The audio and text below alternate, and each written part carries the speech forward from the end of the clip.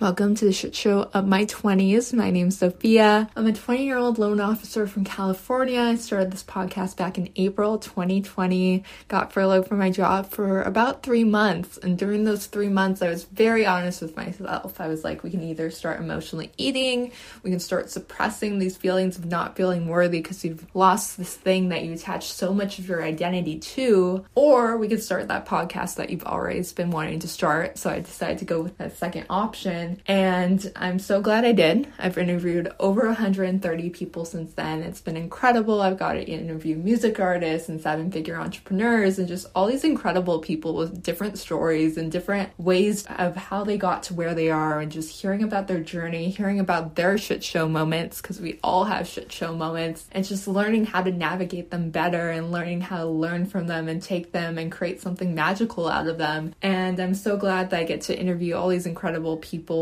And I am such a big believer that you can radically change your life in a year. You can just radically change your circumstances, where you're at. And I remember being 19 and just trying to get a job and applying to I was applying to Ross and a smoothie bar, and all these places wouldn't take me. And I was so offended. I was like, why is no one taking me? And then I finally passed my NMLS test, and then I got a job with a major mortgage company. And I was like, oh, that's why they didn't take me, because I was meant to go down and get this job instead of that job. And I went from being 19 with $0 in my bank account and just being so stressed about money and so stressed about is it going to come into my life? What am I going to do about this? To being 20-year-old with over 60 grand in savings. And I think one of the big changes that I made between those two was, even when I had zero in the savings account, I still believed that I was abundant. I still believed that money was going to flow into my life. I still believed in something that I couldn't see at the time, because I knew it was just a matter of time before it was going to come. So I'm such a huge believer in you can radically change your scenario. You can step into that next version of you.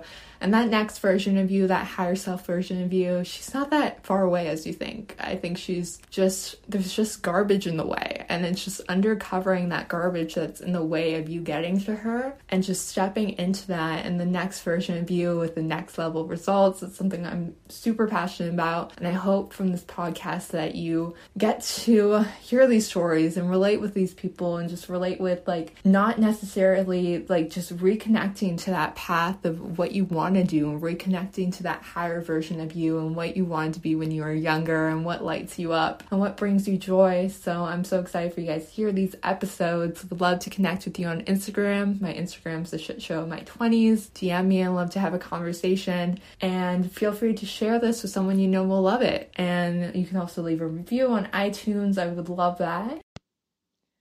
So this interview was so much fun and such a cool experience for me, because I got to go down to LA into a music studio, and it was a recording studio for the iHeartRadio station Afterglow. So I got to go to this recording studio and actually interview someone live, which I've never done before. Usually all my interviews are over Zoom. So to actually be able to look at someone and be in the same room as someone, it's totally different energy. And this was such a cool experience for me. I love doing it. So today our guests are Kris and Eileen, and they're part of the Afterglow radio show on iHeartRadio, and they have such a cool energy, such a cool dynamic. And what I really love about this interview is we really get to see their friendship.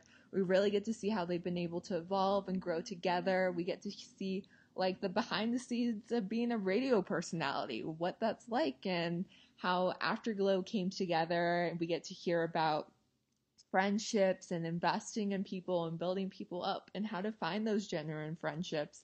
We get to hear about saying it all on the air and creating such a show and being able to create these dynamics and make sure the team works well together. We go into so many things in this interview. It's so much fun for me to do. Really excited for you guys to hear it.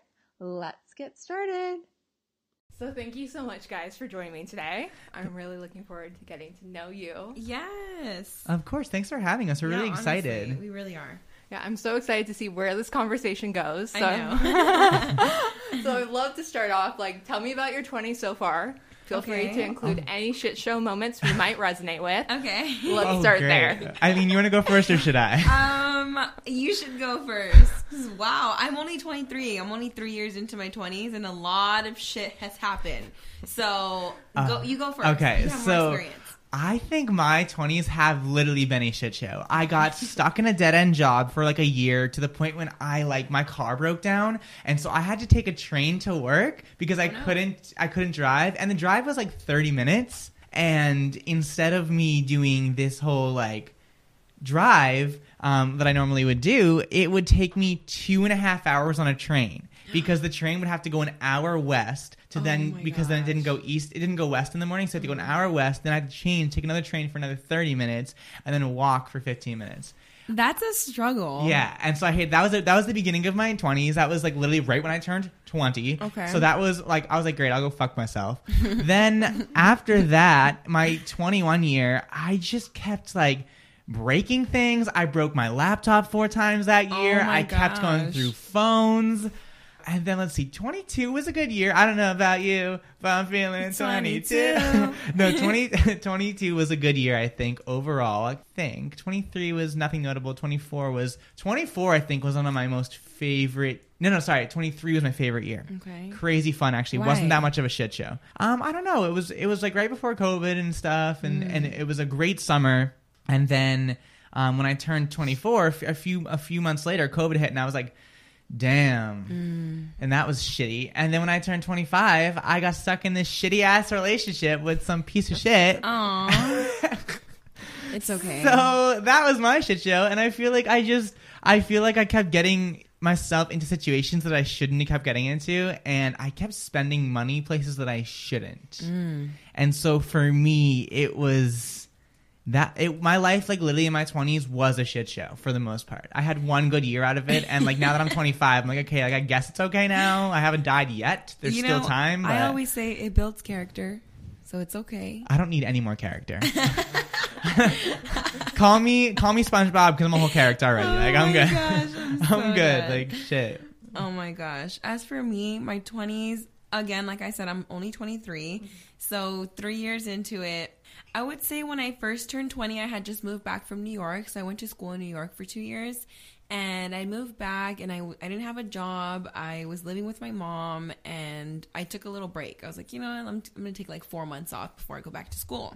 And so I had just like, that was my first, actually that was like one of the years that I was able to just live my life how I wanted to. And I was blessed enough that my mom was taking care of me. So I was just partying. I was like getting into bars and clubs, underage, of course. And wow. Like, I know. And it was really fun. I have been in a long-term relationship for 9 years. And so... Oh, congratulations. Thank you. You already knew that. But I spend a lot of time, and I still do, with my boyfriend. So a lot of my, I would say... How do you say, like, my pre-adult and adult life so far has been with my boyfriend, which I am so blessed because he's, like, literally my anchor. And so, yeah, that was 20. When I turned 21, that's where shit got wild. That's where the real Eileen started to pop out. And I was like, okay, she's in here. And someone please come get her. Yeah, please. Like I said, like in my 20s, I was kind of like going out and experiencing it. From 18 to 20, I was doing that because of college. But it wasn't like... I was always going with the flow. I was always going where everybody invites me, I'm just going to go. And when I turned 21, I took matters into my own hands. And I was like, you know, I'm going to go and do whatever I want to do. And my boyfriend, he's an Aquarius and I'm a Sagittarius. So I'm a fire sign and I think is air sign. Wow, 4 minutes in, you're already dropping the horoscopes. Yes, of course. You know me and my horoscopes. And so he's super chill, homebody, and I'm like, what's next? Constant next minute. I'm like, I'm up and I'm ready to go do something. And for him, he'd rather be at home all day. So when I turned 21, I was like, you know what?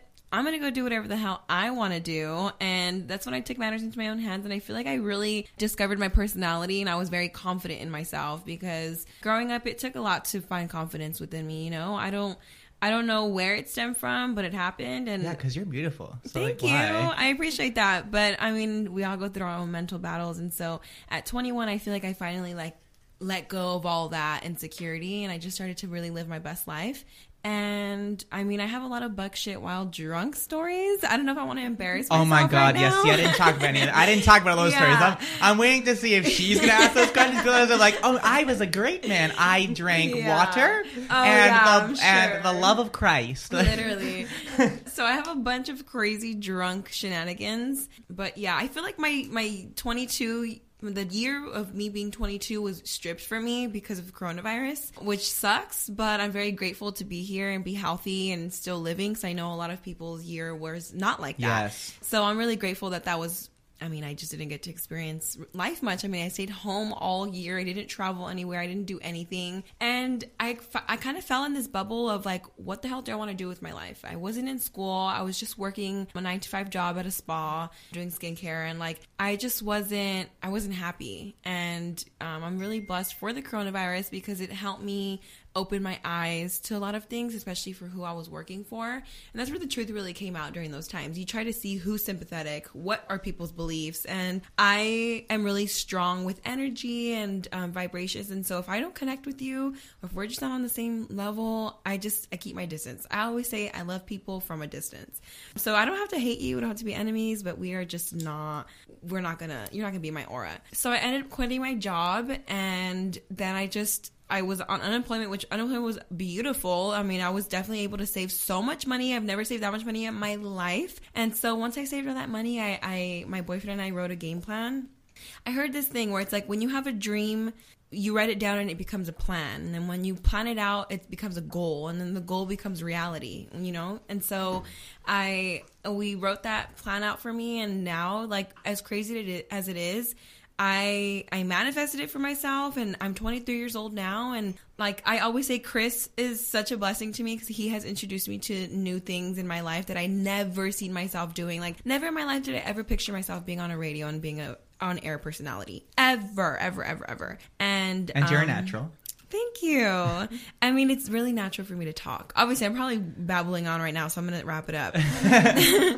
But then I met Kris, and then Kris offered me an opportunity of a lifetime to me. In my eyes, I'm like in awe every time I come. I love it. He's always like, are you down to do this? I'm like, yep. Anything he says, I'm yes, because I don't want to pass up any opportunity that I know might be for me, you know? And so I started doing the radio, and then I started getting a modeling gig to do like modeling for makeup, and that's been really fun. And then I started school because I wanted to go into school to become an esthetician. Since I quit my spa job, I was like, I can do this. I'm gonna do it better. So that is where I'm at. I'm at 23, and I'm just grinding my ass off so that in my 30s I can enjoy the fruits of my labor.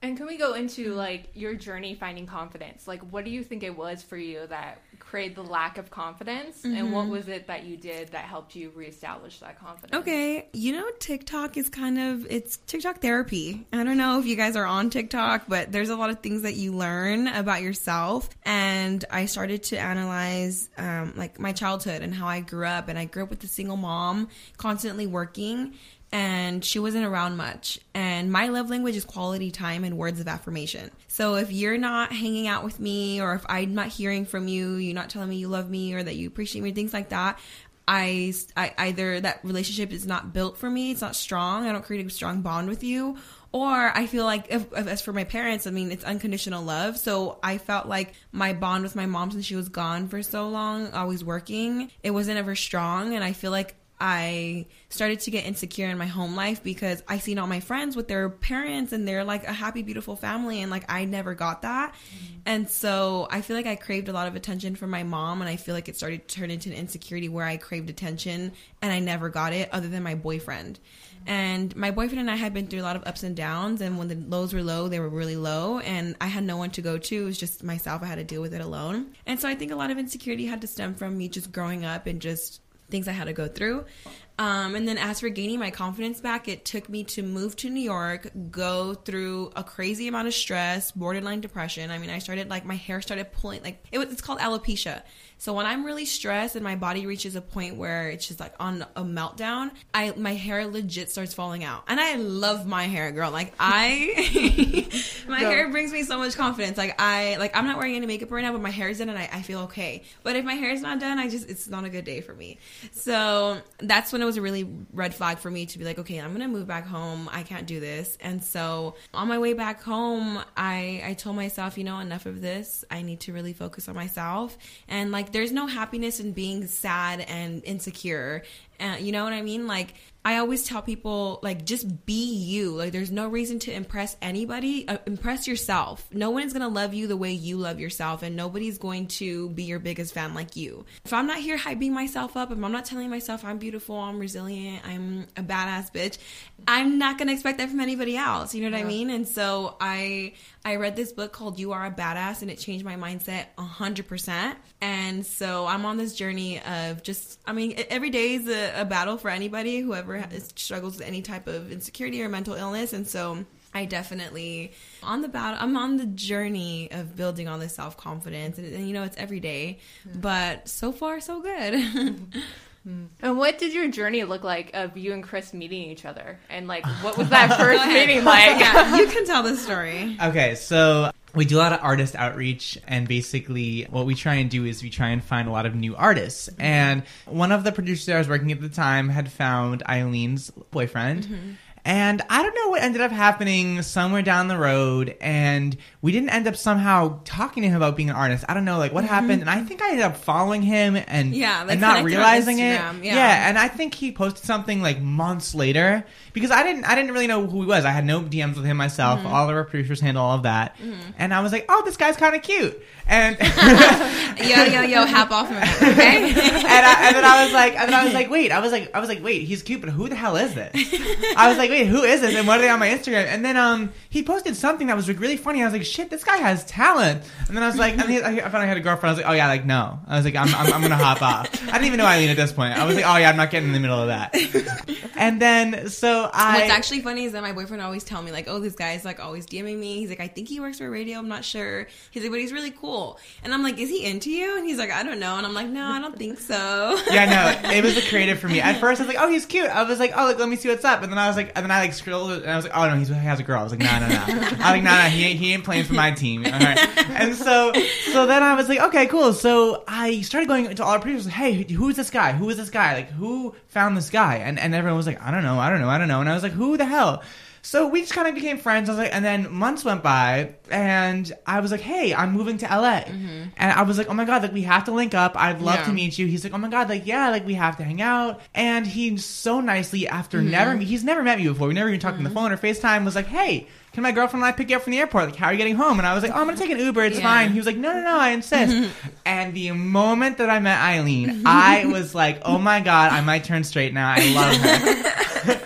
I fell in love with her. Honestly, we had picked him up from the airport, and like, it was an instant connection. Like, we just clicked, and we literally did not stop talking until we dropped him off. Yeah, literally at his house. Like, everything from places to go, things to do, and like, oh, don't wear this color in the gang territory. Oh yeah, literally, where to go, where not to go. Yeah, and I was like, oh shit, and then I was like, oh damn, and then like Jesse and her and I didn't have time to hang out ever, and I was like, damn, I was like, I don't think they like me enough. I was like, damn, not true. I was like, obviously not true now. I was like, damn, I think Jesse thinks I like him. Now he probably thinks it's awkward. I was like, great, Eileen probably thinks I talk too much. Obviously now I know it's completely the opposite. And we still kind of hadn't really hung out in a while. And then finally I said, hey Eileen, totally random, one of our producers is stepping back to take on a bigger role in the show. Mm-hmm. I'm looking for someone. Would you want to audition to our radio show? And so she was random. Like, what? Yeah, I literally was like, wait, what? Like, me? Are you being serious? Mm-hmm. It was so like out of the blue. And I've never pictured myself doing anything like this. I've never done anything where I had to put myself out there and like be a voice of reason, if you will. And so when he reached out, I was like, you know, I've never done anything in radio, right? And I was like, yeah. He's like, yeah, I don't care, come. And so I was like, oh my God. And now when she did come to the studio, she blew the audition away. We auditioned, we had 200 submissions, but we only auditioned, I think, 14, 15, something like that. Oh, wow. And we had more auditions planned after that, and I said, we're not doing any more. I sent it to my executive producer, Natalie, shout out to her, and our lead producer, Danny. I said, hey guys, what do you think about this? And then I sent it to our other production team, and every single person says she is the one. I was shook. I texted her immediately, I think either that day or the next day, and I said, hey, you don't have to say yes now if you want to. I'd love to have you join our show. And she started freaking out. I was like, wait, what? Me? Like, are you being serious right now? And she started, and that was, I think, a Monday or a Tuesday, and she started on that Friday. On that Friday. It was like so fast. And then after that, I don't know, Kris and I just clicked. I feel like we're like similar personalities, but also different. So we have a really good dynamic as a friendship. Yeah, we're also we're shooting a reality show together too. Yes, which is so much fun. Yeah, it's called Behind the Mic, and it actually focuses on my life, Eileen's life, part of Sergio's life, part of Danny's life, and part of our other producer's life. But it doesn't focus on the radio. It actually focuses on the outside things that happen in our life. Behind the scenes. And so we've just started getting Eileen into it, and I feel like that's really gotten us a lot closer. Yeah. And not even that, like we went out to dinner the other day and we just talked for hours. Yeah, we were. She's like, I had to leave by 7 p.m. and next thing you know, it's like 10:30. And we're like okay. Rolling up to my house. Like the vibe with her is so immaculate, and like Definitely. I would do like anything for like her and Jesse because they're family. Kris. And this is what I mean. Like when I met Kris, things started to just snowball, and everything's going so quickly now. But it's so much fun to me, and like he's definitely changed my life for the better. Yeah, but so have you. I mean, let's be real. Thank you, Kris. Stop. We're gonna start crying. But when we were out for dinner the other day, I told him like, you know what's on my bucket list? Like I have a bucket list that I want to do, and devoted myself into making sure that I get those things done because it's for me and it's something that I know would fulfill me, make me so happy. It's not about the money to me. It's not about any of that. It's literally just fulfilling my soul and what I want to do. That's why I feel like also she works so well is because everyone that works, we have a team of almost 24 people. And Eileen and Sergio and Danny only release, well, not really Danny because he's a lead producer, but like Eileen and Sergio and our other honor personalities only really see this really small group. And the one thing I love about our team is that no one's in it for the money. I mean, in this industry, you can make a lot, but you can also learn a lot. And I think I'll be like, hey, Eileen, you want to do this? She's like, okay. Yeah, I don't say no. And again, because I don't want to pass up any opportunity. And to me, it's like, again, I'm not driven by money. I'm not driven by the sense. I'm driven by what can I learn? I read this mantra. It was like something it was like a card. It might sound corny, but the post said like, this is meant for you. Like you're supposed to read this. And so I was like, okay, let me read it. And it said like, don't pass up any opportunity because everyone you take is for you. And so after that, I'm a yes man. I've always been a yes woman, I should say. Which I feel like it might be a weakness sometimes. I say it all the time. It's a weakness because sometimes I don't want to do something, but I say yes because I feel bad saying no, or just something in me like, I know if I were in that position, I would love for somebody to help me, you know? And so I always say yes to everything. But I feel like you say yes, but like you think about it when you say yes, though. Yeah, I definitely do. You're I'm so like, smart. I'm definitely like, how's my schedule? Can I do it? Am I mentally stable to do it? Who's going to be there? And what's the vibes and the energy? Again, I'm really big on energy. What's my schedule? Getting up at 3 a.m, getting up at 2 a.m for the radio show. Seriously. And then spending like all day doing that, then like going to the gym, working out, then like an hour later, like, hey, come over and let's do some screen tests. That's why I'm so happy I'm really young because my sleep schedule is all out of whack. But I say also sleep is for the weak. And so I'm not weak. I will lose sleep off of anything I would want to do. That is your saying. Yes, I do say that. And is there anything in particular you think you did to manifest this opportunity? Or like going from being in that 9 to 5 to being where you're at right now, did you see this? Like, did you see like, I'm going to become a personal brand, I'm going to do this? Yes. Did you see any of this before? So this is, I didn't want to tap into it too much because a lot of people think I'm crazy when I talk about horoscopes and manifestation and all that. But I appreciate you that you're like really interested. So look, I was going through a time where I loved what I did. I was a spa manager for a place where they did facials, and I was working hand in hand with the owner. And it was a small business in Uptown Whittier. I'm not sure if you know where that's at, but she basically just left the whole store in my hands. She would leave and everything was on Eileen. Everything, every customer complaint, every return, anything that I handled everything. I did taxes, I paid bills, like everything. So, but the thing is, the owner wasn't so nice. She was constantly like if I came to work with no makeup, she's like, oh no, like you need to go fix yourself, or like you need to go home. Just constantly just being super negative. And so I was getting tired of waking up every day and working towards what she wanted. You know, it was never for me, and it wasn't fulfilling me, and she was paying me nothing. And at that time I was overworking myself where I feel like I didn't feel appreciated. And that's another thing. It's like, I'll put myself out there for free or not for free, but I need to know that I'm valued, because if I'm not valued anywhere, which you so are. Yeah, thank you, Kris. Oh my God, he's being so nice to me. But I definitely, if you see value in me and you treat me like there's value, then I want to be there, because I've been in situations where people have just dogged on me and just been so, like, again, like the job I worked at for 2 years, like... literally. And so when she started showing her colors that she was racist and all that stuff, I do not tolerate any of that, and I was the face of her brand. Like, I would post on Instagram all the time. A lot of people would say, I'm only coming in because of you. Like, oh my God, I love your lashes. Your skin looks really good. And so when she was like being super racist, I was like, you know what? I'm quitting. I can't do this. Like, this is not what I stand by. And a job doesn't define who I am. My beliefs do. And if we don't see eye to eye in this big subject, when we work on all skin colors, I just can't do it. So when I quit, I was like, had a lot of anxiety for a long time. So I was like, I don't know what the hell I just did. I just cut off all my income. I know what you mean, because I got fired. So believe it, I got fired from my last job because it just didn't work. It didn't work out. Damn. No bad feelings to them. Like, love them. Still a great company.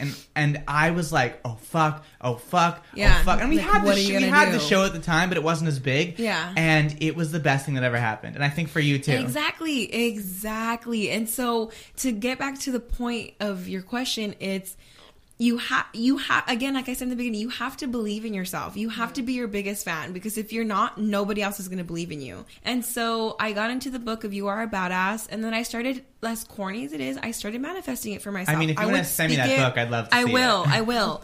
But I got into the routine of going to the gym every day, and I would drive all the way to Lake Forest, and I live in like in the Downey area, Norwalk area. So it was about like a 30-40 minute drive for me to go to the gym, but it was like fulfilling me. I felt good. I felt like I was getting things done. And in the car, I would tell myself, you are a owner of a multi-million-dollar company. Yes. You are a boss. Yes. You are, like, I would literally tell myself that, because I've learned that everything, our whole life is already planned out. We just don't know it. And so if you just have to walk into it, you have to walk into what you want for yourself. And it's that simple. And everything is energy and attraction. Money is energy. So I sing this mantra, and it's like, ching, ching, ching goes the money tree. And every time it chings, money comes to me. And I do that. I sometimes sound crazy, but it happens. Like, I was so broke, like, I would say like a couple months ago, like six months ago, when I had just quit my job and unemployment was slowing down. It's the scariest thing too. It is. I've been there, yeah. And so like, I didn't want to tap into my savings. I was like, no, like I can't do that. And so I left my debit card at home. I didn't have a debit card, but I had a Venmo card. And the Venmo is connected to my debit card. And it had nothing in it. I call my boyfriend, and it's like 2 a.m. I'm like, I'm running on empty. Like, what the heck do I do? And I don't really ask. I don't want to ever ask. I'm not an asker. It makes me uncomfortable. Yeah. So I didn't want to ask him, like, can you send me money? You know? And so I'm like, I'm on empty, but like, I don't have any money. This is my favorite story. So he's like, okay. He's like, don't worry about it. He's like, I'll send you whatever you need. So I was like, okay, just send me like $10. So he's like, okay. So he sends me $10 into my Venmo card. I go to the gas station. I'm like already like, damn, I'm so broke. I can't even fill my tank. And my tank is only like $25. I drive a Honda. You know what I mean? And so I put it in. I put the gas pump in. And I'm just on FaceTime with my boyfriend talking to him. And then like time is going by. And then the pump stops. And then I'm like, I look at the screen. And it says like $28 and 11 gallons. And I'm like, wait, what? My boyfriend's name is Jesse. And so I'm like, Jess, my tank just filled up. I was like, how much did you send me? And he's like, I only sent you 10. And I was like, wait, what? And so I'm like, this is weird. So I put it away. I turn my car on. I have a full tank. And I'm like, damn it. I was like, I hope they didn't take it from my debit card. Because again, Venmo's linked to my debit. Mm-hmm. So I go on my app to check, maybe I went into negatives, and nothing was taken out of the Venmo card. Nothing was taken out of my bank account. It was like legit, it was a free full tank of gas. And on my way to getting gas, I was singing Ching Ching Ching goes the money tree. And I was telling him, it's going to be okay. I was like, I'm going to get money. It's going to be okay. And it's just crazy how the energy I just attract to get a full tank of gas, which has never happened to me my whole entire life. Like, how does that happen? Like, I mean, it just, I feel like life is fucked like that. Like, I mean, okay, so like life is beautiful like that, if you should say. I mean, yes and no. I truly come from nothing. Like, I am self-made, and people hate that. And the thing about when people say stuff to me, they're like, "Shut up, no, you're not." I'm like, "Yes, I am." What? But because they're haters, literally. And the thing about me is, I didn't go to college. I've worked in TV, I've worked in film, I've worked in music video production, I've worked in radio, obviously, podcasts, music production. I've done it all. And I was literally like, I remember I was crying to my boyfriend at the time, saying, I don't know what I'm going to do. None of these jobs want to hire me. I'm so skilled. I have this crazy resume of things I've done, but they don't want to accept me because I didn't go to college. And my thing that I have to say is, fuck college if you believe in yourself. Yeah, exactly. It's college is really a waste of time if you're not trying to become a doctor. It would have screwed you know? me. I think I took a year off and I traveled a bunch and I learned a bunch and I spent a lot of money and I came out of it being like, holy fuck, I just spent like $30,000. And he's not kidding. He just told me a story that he landed a helicopter in his friend's backyard. Oh, here we go with this. That's a different story. It is a different story, but I just want to make it out there that a lot of people think like, oh, I spent a lot of money. No, he blew through money. And it's crazy, but it's a learning lesson. Yeah, you know? And so I was like, I'm fucking 18. I just spent $30,000 that I like barely have now. And it taught me so much. And so to people who think that they can't do something, I started this radio show off of a whim. I was like, you know what? I know radio. I know iHeart. I know their brand. I know everything else. I know how to do it. And I was thankful enough to thank Jesus Natalie came along about a few months into it. And I was like, we got to keep going. We got to keep pushing. And so for anyone out there that right now that's listening to this that is doubting themselves, bro, I've been there. I doubt myself even today. I own 3 companies. Yeah. And even today, I doubt myself. Like, it happens. Again, that's where the insecurity... Exactly. You're human. And the thing is, like, so our first company is the radio show. My second company is a marketing company. And the third one's a digital production brand. And so, like, I know that all of those are necessities right now in this climate. But still, every day I wake up and I say, especially when COVID, I was like, how the fuck are we going to pay our bills? How are we going to literally keep our office open? We're not getting approved PPP loans. We're not getting this. We're not getting that. Our governmental funding's running out here. And all of our sponsors, you know, the year ago was like, ching, ching, ching, the money tree. And now this year it's like... I'm like... You're like, okay. But no, like my one thing here is to just like to piggyback what Eileen says is like, you never know where life's going to take you. And I think you need to embrace every moment. And the biggest thing is taking people around you and building them up. Like, I don't care. Like, the thing is, like, I would be sad as shit if Eileen one day left to because she got something bigger and better. But I would be so happy for her. And you need to build people up. And that's what the thing is everyone in my life, I either learn something from them or I teach them something. And I always want to be there for my friends because people don't come from, you know, the same mindset. No, not at all. I definitely do agree with that. And I guess to like wrap up your question, and Kris hit it on the nose, it's honestly just believe in yourself, believe that it's there already for you, and you're just walking towards your goal, and it'll all fall into place as long as you keep a positive mindset. Everything, the universe is a mirror. If you say, I hate my life, I'm nothing, I'm good for nothing, the universe will show you, yep, you do hate your life, you are good for nothing. Yeah. But if you say, you know what, I am a multi-million-dollar company owner. I am a resilient. I am a boss. I am friendly. I am loving. I am beautiful. The universe is going to be like, you know what? You are a millionaire. You are a boss. You are resilient. Yeah, and it's not to say that you can't like have negativity and be... Because like obviously... You have bad days. Yeah, you have bad days. And that's what pisses me off sometimes. People are like, you're being negative. I'm like, fuck off. Yeah. I'm having a bad day. I'm going to be negative. It's not like rainbows and sunshines and like fairies up my ass. You know, it's always... It's not about your fall and it's not about how you lost everything or how you failed. It's how you recuperate, how you recover. And so that's where you learn your biggest lesson. Is like, how are you going to come up from this? Nobody gives a fuck how you ruined it. Let's see how you're going to come back from it. Yeah, you know? It's always about the comeback. All had a shit show of our 20s. Like our 20s are some of the best and the worst times ever. The 20s, and so like the name of the podcast hits on the head. Like, yeah, my shit show of the 20s, but that's okay because like you're gonna get through it, girl. Like you're not friends with like Abigail from like high school, as Taylor Swift said in her song. Like, you know, and a lot of people think like, you know, the society's kind of fucked up if you think about it, because you're 18 years old, they kick you out of high school, and they're like, go find a career, find a job. What the hell do you want to do for the rest of your life? And it's like, how the fuck can I think about that when I don't even know what taxes means, what a credit card is, what it even means to pay bills, you know? And so I think a lot of people have a lot of pressure because they're like, oh my God, I'm 27 and I'm not doing anything with my life. It's then like text our show. We'll help you. 833-632-0490. We'll help you. Seriously. I will walk you through your taxes like Literally. tomorrow. But again, a lot of people think like, oh my God, I'm wrapping up my 20s and I still haven't amounted to anything. It's like, I follow Gary Vee a lot. I don't know if you know who he is. Oh my God, he is the coolest person. Have you ever met him? No, I wish. He is the coolest person. I dream of that day. Gary Vee, if you're listening, please. But he's like, I'm 43 and I just barely started fucking living my life. And it's so bizarre because like we go to our parents for advice or we look at our parents and we're like, damn, like you really have it all set in stone.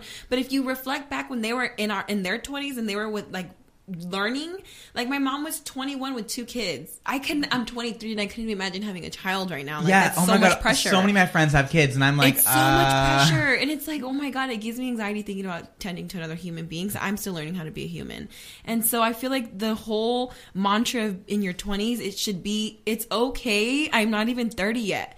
Once you're 30, it's like, okay, baby girl, what you got going on? How are you making an income? Are you feeding your soul? But I feel like in your 20s, right now, I think people need to stop looking as a timeline or stop looking at people like, oh, well, they're doing that. I should probably already be doing that. People look at Kylie Jenner oh my God, Kylie Jenner's 23 years old and she's a billionaire. Wake up call. Sorry, you weren't born in a multi-million-dollar fucking family. But you know what I mean? She did take the time to learn. Exactly. She could have been.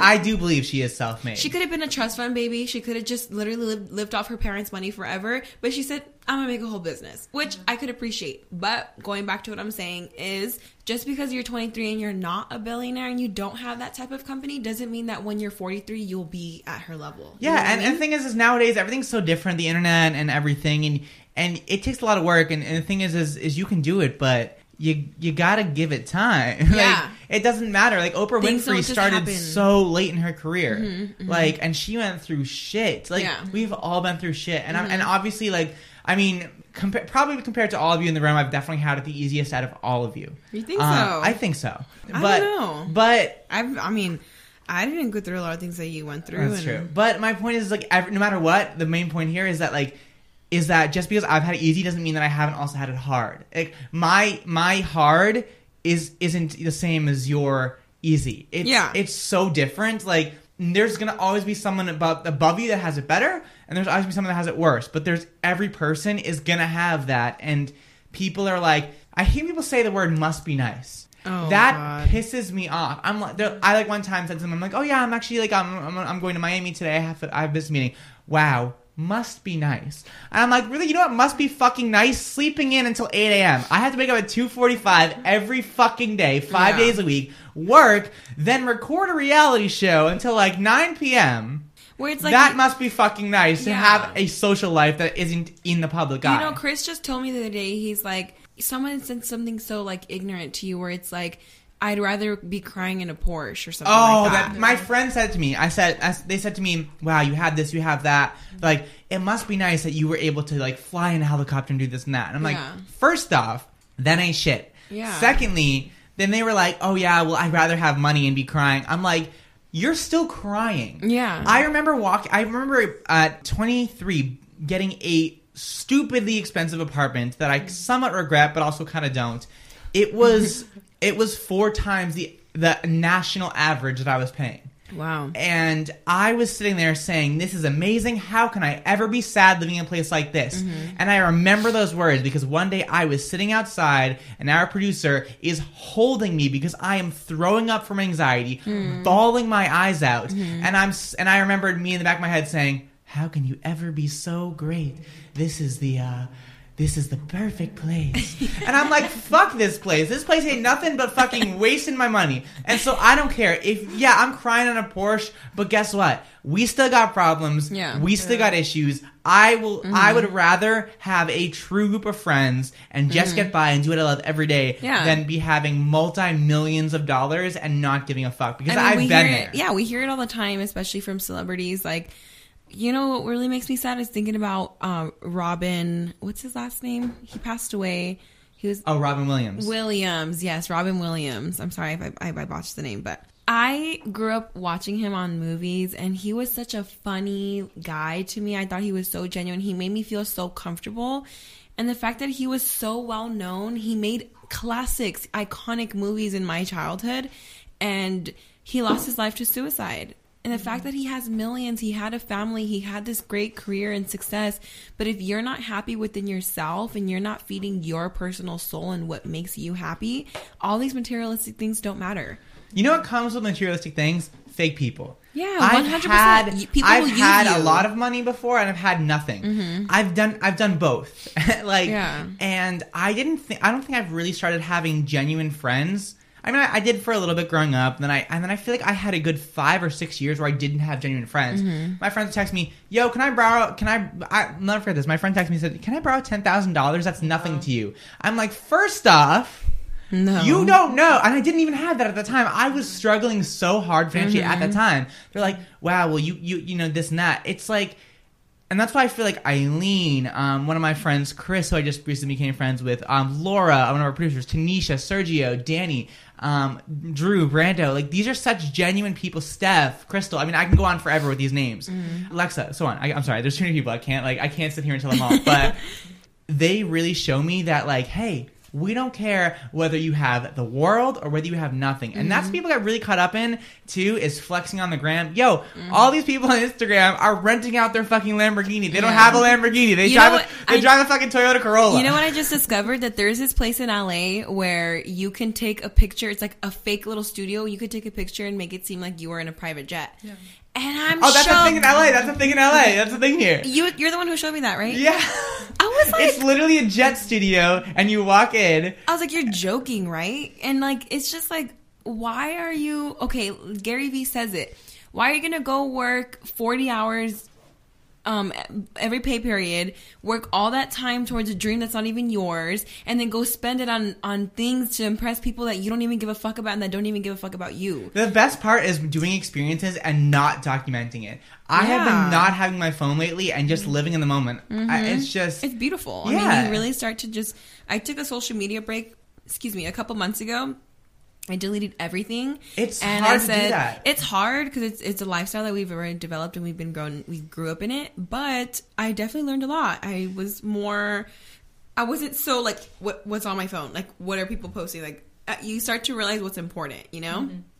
And so, yeah, I don't know. Yeah. And Kris, can we go back to how you build people up around you? Yeah. And like, how do you do that? Yeah. And also, can we go into like genuine friends and how you've been able to find those in your life? Okay, genuine friends is really quick. I still struggle with that. It's something that I'm not getting emotional.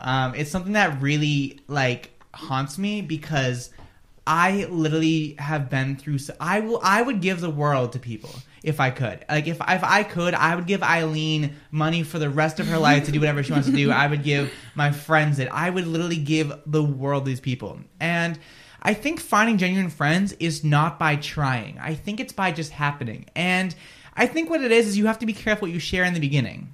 And that's how you see who's real. Because, I mean, I already knew Eileen was genuine, but we really, really, I feel like, connected, like, a few days ago.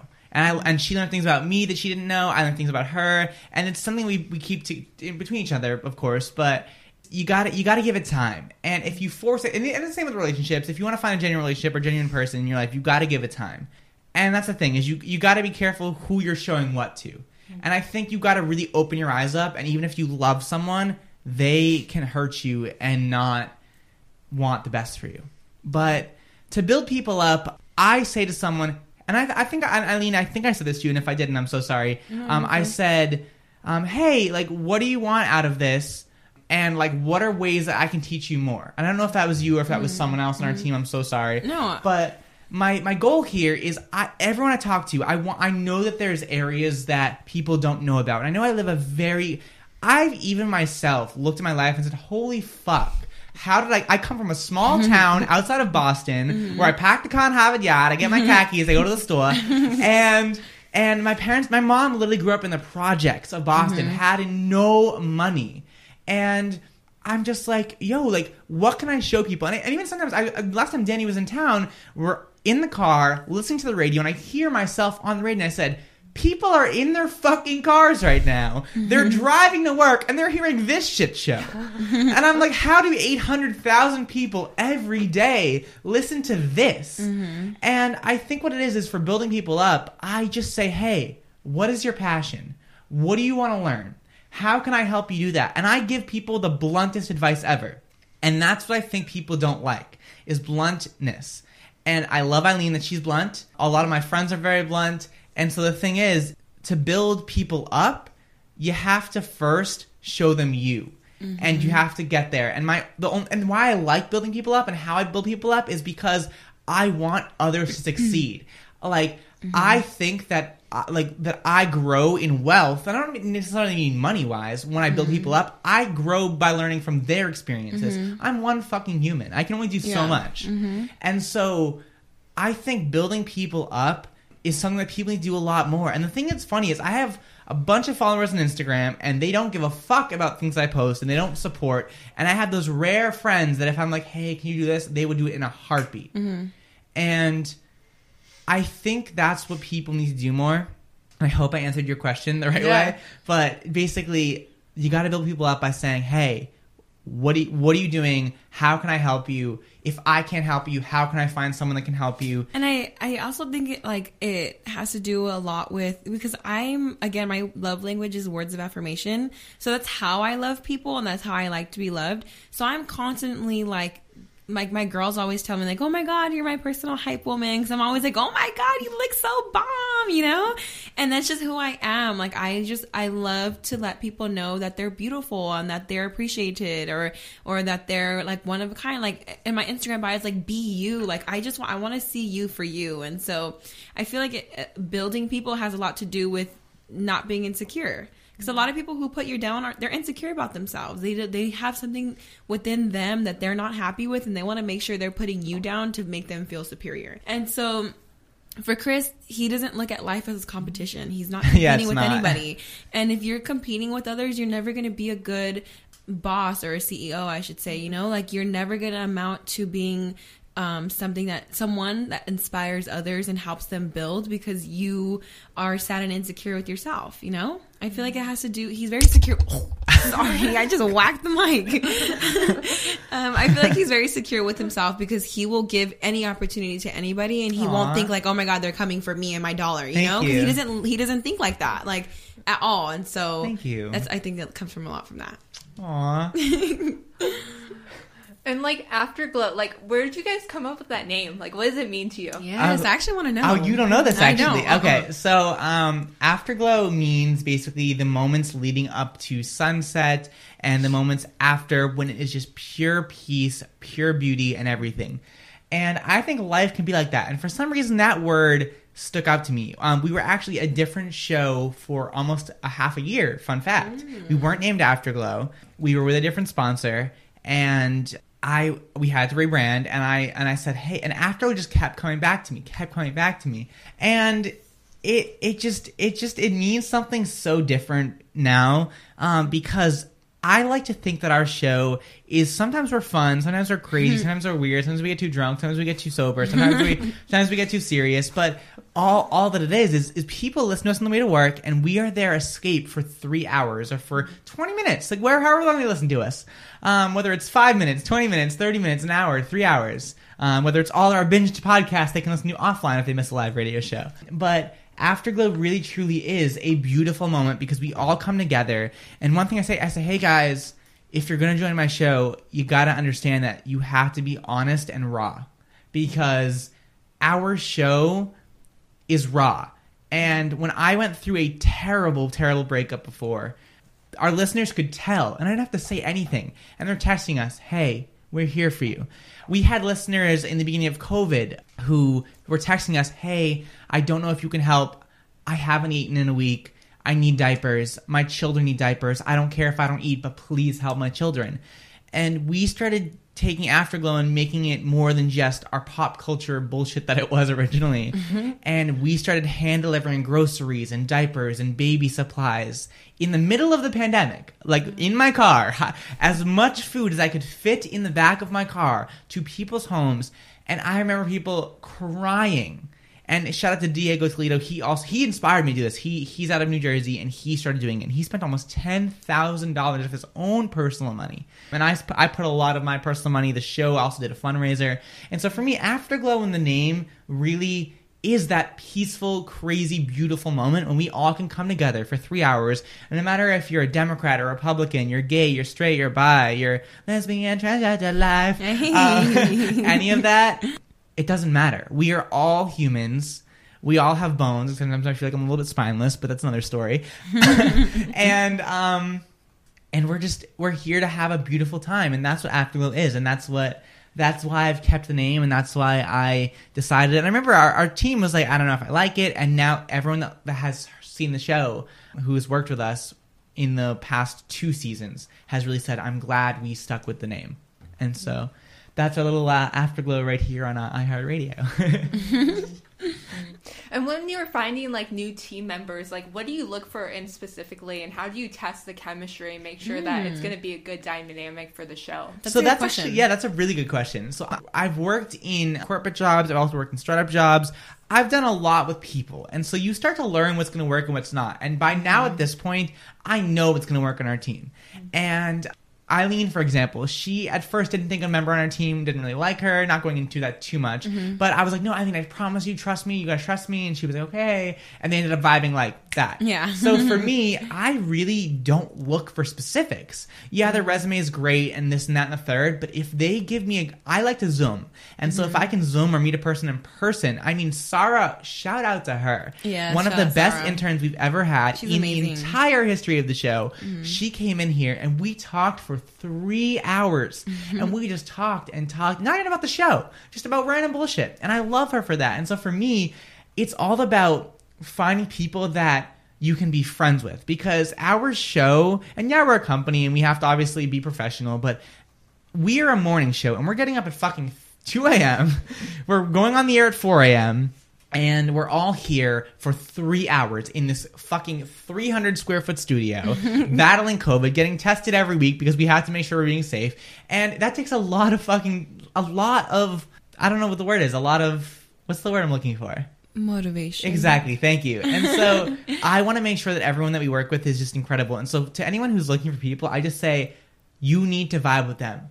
I don't care if their fucking resume is from Harvard, Yale, and Stanford all at once, and they're going to bring your business by a ROI of 300%. I don't care about that. If they can't have a good time and be part of the family, because I like to think that Afterglow is a family. Yeah, it's all about the energy. Yeah, if they're not part of it, it really is, because you can tell when people are being fake. Like you can tell when they're just not being genuine.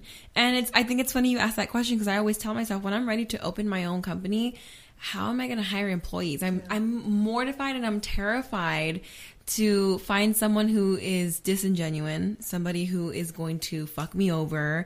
It scares me, because behind a successful company and behind a successful person is always great and astonishing employees. And I feel like that's really difficult to come by. And so taking notes. I mean, I'm really good on energy, so. I know. Honestly, Eileen has become more than just... she started as an on-air personality. I feel like I can see myself maybe in 20, 30 years, if we're still on the air, I'm like giving her the show. Like, no, stop. Oh my God. She literally, she's so incredible. And so I will take her for meetings. Kris. I will take her to things. She is so incredible. And so, I love you. And so, she's my vibe tester. Her and Sarah. Her and Sarah now. We definitely are vibe testers. Again, I'm great on energy and vibes. And that's literally the biggest advice I can give to anybody is clear your aura. It's the vibes for me, honey. It's the vibes for me. I love the echo. Thank you. And did you guys always have this personality? I can be on air, I can be a great speaker, No. I can turn this on. No. Was this something Okay. created, or No. how did this come about? So you were in a shell? I can't imagine that. Okay, so fun fact. Normally, when I meet people, I don't talk. I sit there, and I am like, That's shocker. hey, how are you? Really? Nice to meet you. I am so shy. I have such anxiety with that. I didn't know that. Years ago, I wouldn't even walk up to some. My job was I ran marketing and social media for 5 major cities, and I couldn't even fucking walk across the street and be like, hey, how's it going? Like, I did act as a kid a lot. I did a lot of musicals and plays, TV stuff. So that definitely helped trigger. I also, as a kid, actually used to be a really good singer, and then my voice changed, and I was like, huh! And I never from then can ever sing again. That's crazy. But for me, I always knew I wanted to do something, and I remember, I'll never forget, I was like, Mom, I fucking hate you. I want to live somewhere else. Why did you have to let us grow up in New Hampshire? This is bullshit. And I would just scream. I wouldn't swear at my mother then. But then.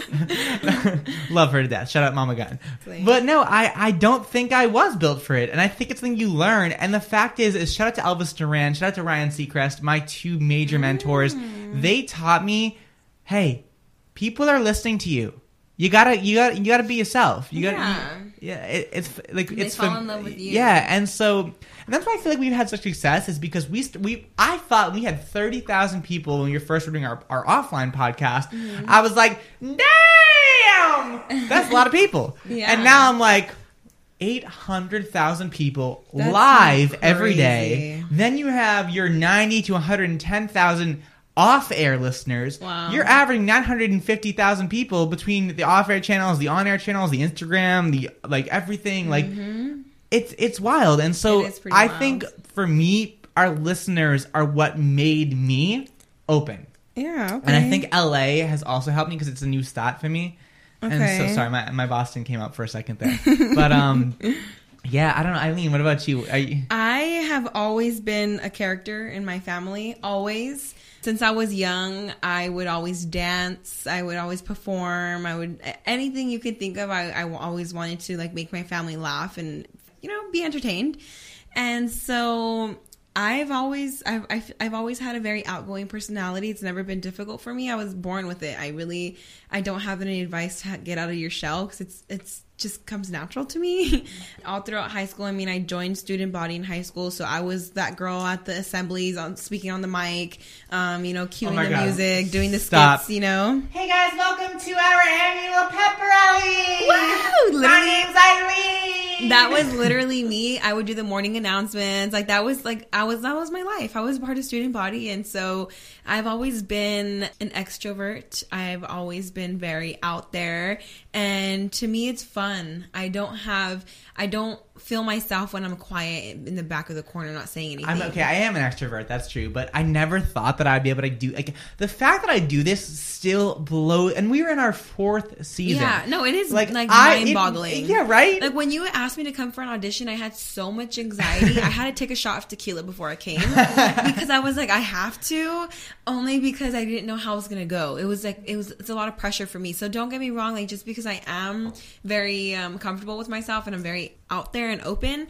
I still get anxiety about the situations that come my way. So do I. Oh my God. It's it's nerve-wracking, but I always take nerve as a compliment to myself because that means it's important to me, and it means that I really want it for myself. And if I'm not nervous or if I'm chill, that means I don't care about it. Yeah. See, the thing for me is, I think why I like doing live radio is it's fucking live. Yeah. At 7 a.m. Eastern time every day, Monday through Friday, we go live. Whether I'm in the fucking studio, whether I'm taking a shit, whether I'm on the 5, whether I'm on the 10, and we go live. You know what's so funny is that we're legitimately live, and obviously speaking to you, you can tell we're a little potty mouth. We like to cuss a lot. On air, there is no cussing. So there's a dump button. You say the word fuck, you can get $50,000 of a fine. Yeah. Then and there. That's like a salary for someone. So there's this button called the dump button. And we have these cue cards that say close to the mic, further from the mic, and one of them says dump. Yeah. And basically it's dump. We basically click a button and it flashes red, and we're on the radio, and this is something that maybe people who don't know radio or TV, you're usually about 2 minutes to 3 minutes delayed. This season, we're about 45 seconds delayed. So we click a button. No time. We click a button, and for example, I could be like, all right, we're having a great fucking morning. And all you hear on the radio is, all right, we're having a great morning. That's all you'll hear. The dump button is all magic. But the thing is, the dump button, every time you push it, you lose time. So, every time. 45, 50, 45, 40, 30, 29. Yeah. And so it's every time you keep cussing, which sometimes it happens because we're so comfortable and we just So that part is really nerve-wracking being on the radio because it's oh my God, it's you have to be yourself and be live, but don't cuss and don't say certain words or certain things or it's a lot of like the other day I said, "Are you smarter than a 5th grader?" And he's like, "Don't," because you can't. There's certain brands copyrights you can't talk about. Even branding, you say you can get away with a lot on radio, but there's certain brands you cannot. Yeah. Someone said something the other day about like something that wasn't exactly COVID safe sounding. It was COVID safe, but it didn't sound COVID safe. I'd dump it. Yeah. It's just the things we say, and you can say like the word like labia on the radio, but you can't say things like I went to the bar. And it's no. It's They'll, radio like, is you. Radio is such a different thing because the thing is it's like we'll all we have our own things when we're on commercials. Mm-hmm. All right, we're back in 5 seconds. 4, 3. No, Kris is like, we're fucking back in 5 seconds. Get over here! Get over here! I need to get in the fucking room. And then like, okay. Wait, and then it's all like. Oh, it's not playing, but it's all like, good morning, everyone. Welcome to Afterglow on iHeartRadio. How's it going today? It is Sunday, February 21st. And we're having a beautiful morning. And then meanwhile, 10 seconds later, I'm like, you fucking bitch! No, he's like, you're having a beautiful morning. You're doing great. He's like yelling at somebody, like, oh yeah, I'm like, go. And you don't see it. It's radio. You don't see this. And then he's like speaking and like, and then it's like, and we'll be right back after this. Dun, dun, dun, dun. And then mic's off. Stop fucking saying that. Get your shit together. Don't get so close to the mic. Swear to fucking, I will end you. He's really not like that. It's not that bad. No, I'm being a little dramatic. Or sometimes mics go off. What the fuck? This is shit. Everything's shit today. I'm pissed off. What the fuck is happening? And we're back here. How's it going? We're having a spectacular morning. Okay, not to that extent, because I would not allow that in No, my you piece. know for a fact that happened the other day. I was like, the fucking computer keeps turning off, everything is shit. Oh, yeah, actually, yeah. That one time the computer, like, crashed, and it was a little bit of a hot mess. What the fuck is happening? I don't know what's happening right now. I'm the peacemaker. I would be like, Kris, it's okay. Calm down. Like, can I help you with anything? No! And then he's trying so hard to be nice to me, but I can tell he's not having it. And he's like, no, like, just don't look at me. Don't talk to me. I'm like, okay. Yeah, no, radio is nerve-wracking. It's nerve-wracking but because it's fun. And then one time we got so fucked up on time that we were so late. I had my boss, which never happens, texting me, "Hey, you should have been a commercial about 20 minutes ago. What's happening here?" And I'm like, I'm having a mental breakdown. Please don't text me again. And our listeners are fucking hard. The things they text us sometimes, it's like, nobody cares. The things they say, I mean, we get 10 to 12,000 text messages every single day. Mm-hmm. And thank Jesus the computer can sort them in areas. So if they're talking about Danny, it'll all go in one folder. If they're talking about like gonorrhea, it'll all go in one folder. Like, you know, the basics that people talk about. They could tell like if, like he said earlier, like if he's not having a good day or not. Or like the other day I fucked up and I don't know what happened, but I barely got any sleep and my phone alarm didn't go off. And so I slept through the show. I woke up like around 5 a.m. which they were still on air, and I'm texting Kris like, "Oh my God, I'm so sorry. I overslept. Like I feel like shit." Then he like calls me after the show, or I called him after the show, and he's like, "Everybody's worried about you." He's like, even our texters were texting like, "Oh my God, is she okay?" And I'm like, "Oh my God." Like, you cannot get away with anything with our listeners. You like, can't. They know everything. Like, Yeah. I heard about that. Yeah. I heard about that. But I like it because it kind of keeps you accountable, and it also like motivates you, because sometimes I forget that there's hundreds of thousands of people listening to us. I think we all forget. We do. Until people start texting, I'm like, oh shit. Like, did I really just say that? Like, yeah, no, it's Wet and Wild water park. Mm-hmm. It really is freaking crazy. But I'm an adrenaline junkie, so I live off adrenaline. I love it. And that's the Sagittarius in me. Like, I seek adventure all the time. And it's fun, you know, knowing that I can't do certain things and people are listening to me, it activates me, and I feel excited. And we love our listeners. We've learned, when one of our producers got like announced her pregnancy to the world on our show. Not even told, like, she told her friends and a few of her family, but she didn't even tell her coworkers or other friends. And the thing is I didn't even tell my friends or family or our coworkers I was moving to LA until I said it on the radio. Oh my gosh. I literally told Danny and Patrick, "All right, guys, guess what? I'm moving to LA." And the reactions were so raw and genuine. It was like, I wonder if anybody actually believed you.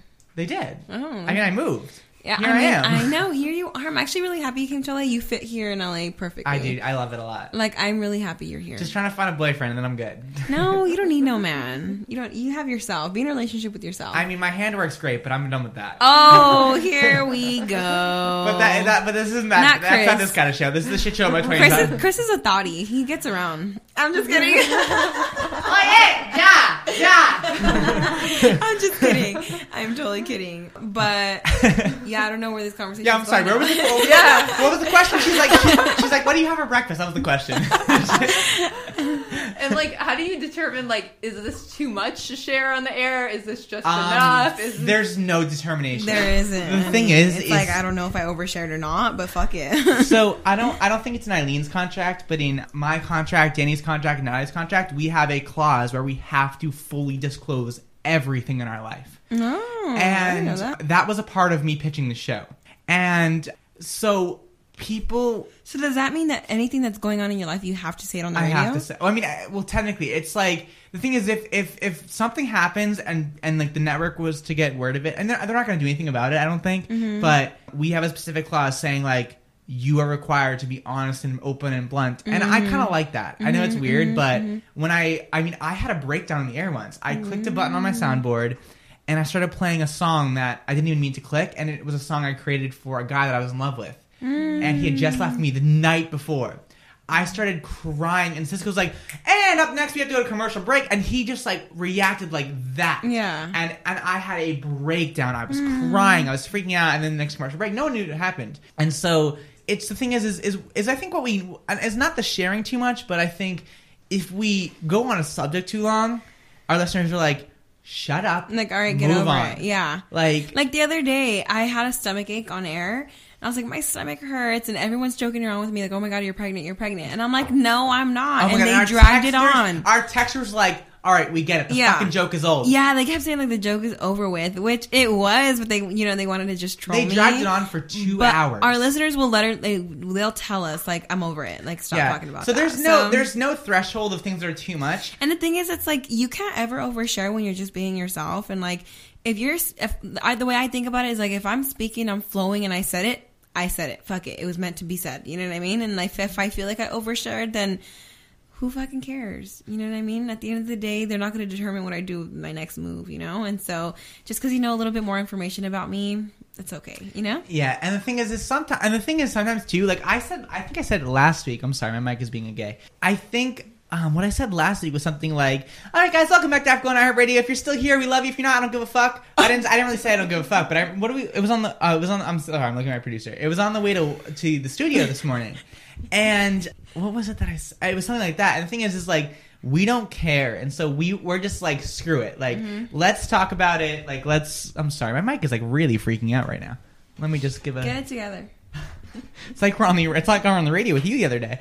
Can you pour me some more juice, please? But see, this is the live show that we usually do. See, sorry, we don't usually get this chance to do this on a live show. It's usually like signals. It's like. But can you try and tighten this mic? I'm so sorry. Everything's just falling apart on this side. But no, it's really you're good. No, to answer your question, we don't have a limit. Our listeners tell us that limit. Like, am I doing it right? Oh my god, Eileen, it's good. I'm so sorry. Okay.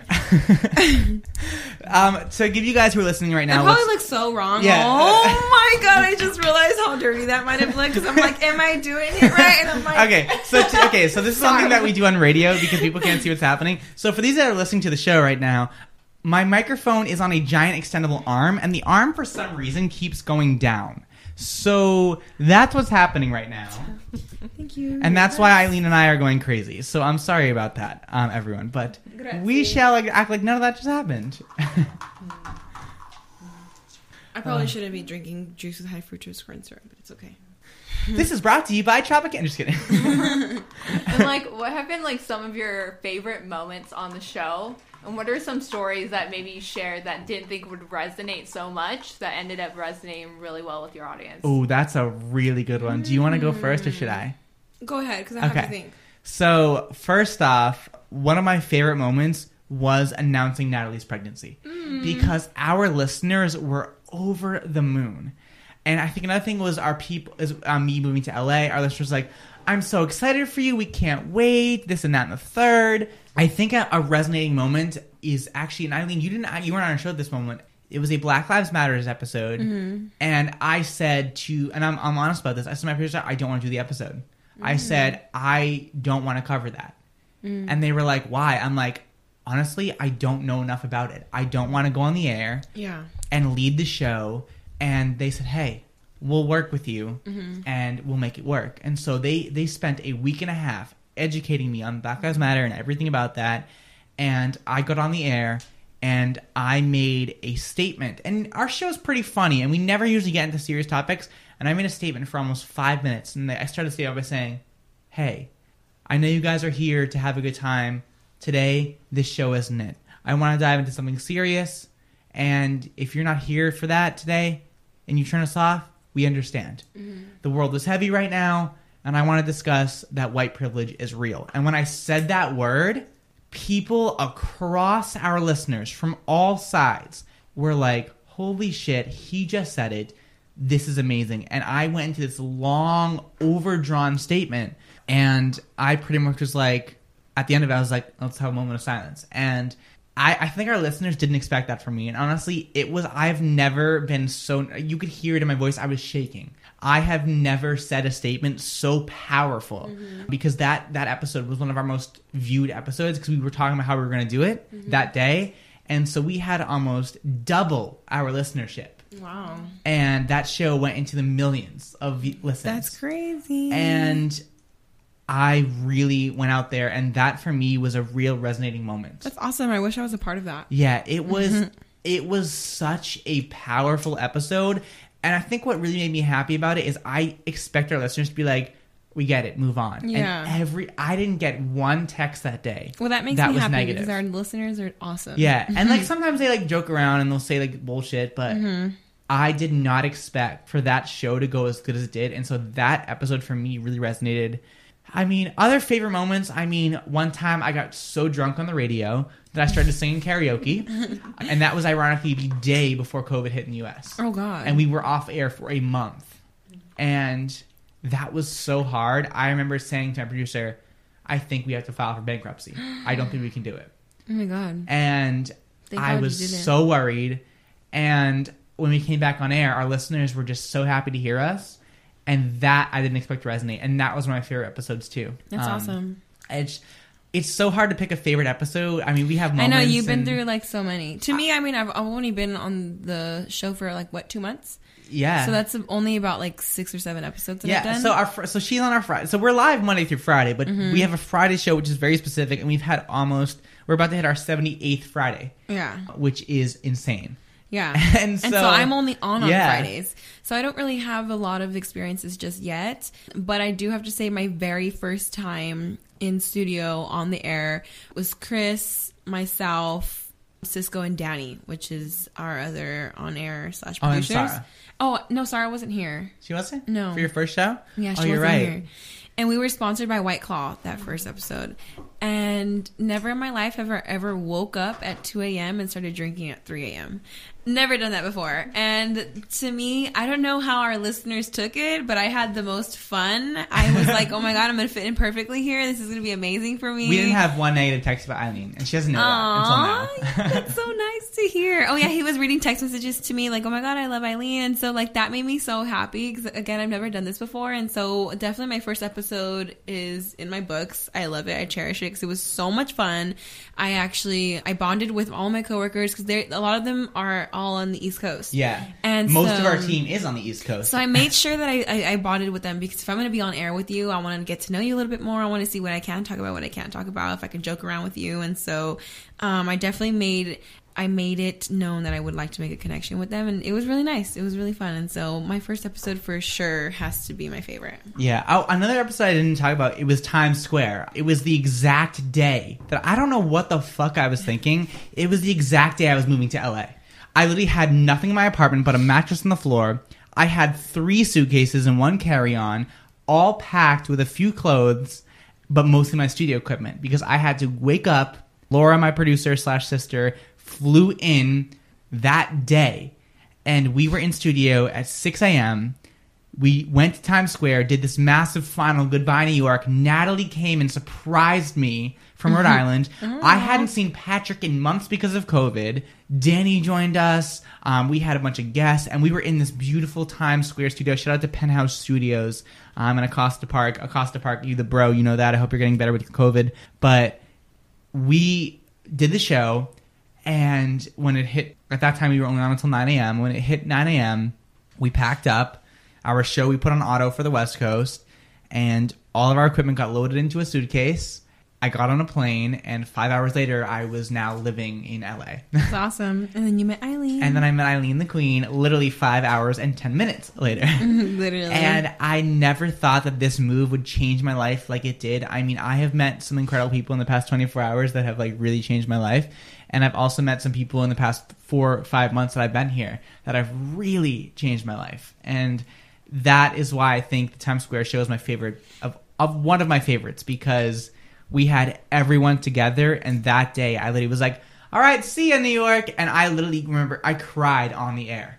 It was such an emotional goodbye to people. And I remember I got on the plane, and it didn't hit me I was moving until we really started, you know when you taxi and then you sit at the end of the runway and you just sit there while the engines rev up. And the moment they took the brakes off, I started crying. Aww. And it wasn't like bad tears. It was just like, what the fuck am I doing? I'm moving 3,000 miles away. I have no friends, no family. And I thankfully met my roommates, Brando and Drew. I do not know what I would be doing without them. They are so huge in my life. And Eileen especially. And even I've known Sergio for 5 years, but we didn't have a connection like until a few weeks ago. And so LA has been nothing but incredible, and I'm so happy we're here and our whole team's here. And yay, LA and so loves you. I feel like I feel like LA does love me, and I love LA too. And I feel like the next few episodes are going to get better and better. And each time we're all getting much more comfortable, and we can literally walk in here, sit down, the mics are on, and we're good to go. We don't have to like prep anymore. It's just like, it's insane. It is, definitely. And like having that open channel of communication with your audience through those text messages, how are you able to like keep up with all those text messages, and how do you think having that channel has really strengthened your community? So the system we use thankfully does keywording. So basically, if people talk, because we're getting 10 to 12,000 text messages a day. That's a lot. Yeah. I barely can reply to 3 so, on my own phone.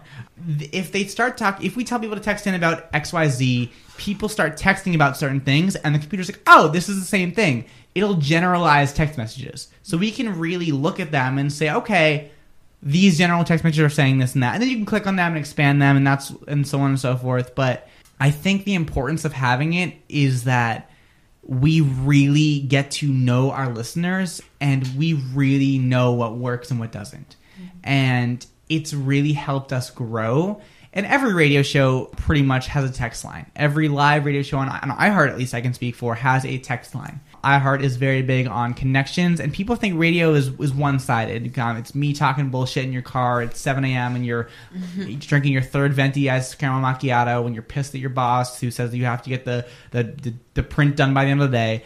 No, it's not that. It is 100% you choose the show. You text about this, you text about that, and I think that being able to talk to that many people is insane. And being able to read... and the thing is, we get to see the old messages, too. So if we go back in one person's text thread, we can see every message they ever sent us. And we can see from the first message they sent us to the, hey, I'm first joining your show, to even... we had a listener, actually... This really stuck out for me. I want to see if I have it. Oh, yeah, here, let me try and see if I can pull this up. She called... Well, I mean, every show is so unique, and it's never boring to listen to. I don't feel like I'm listening to the same podcast on the same topic every single time.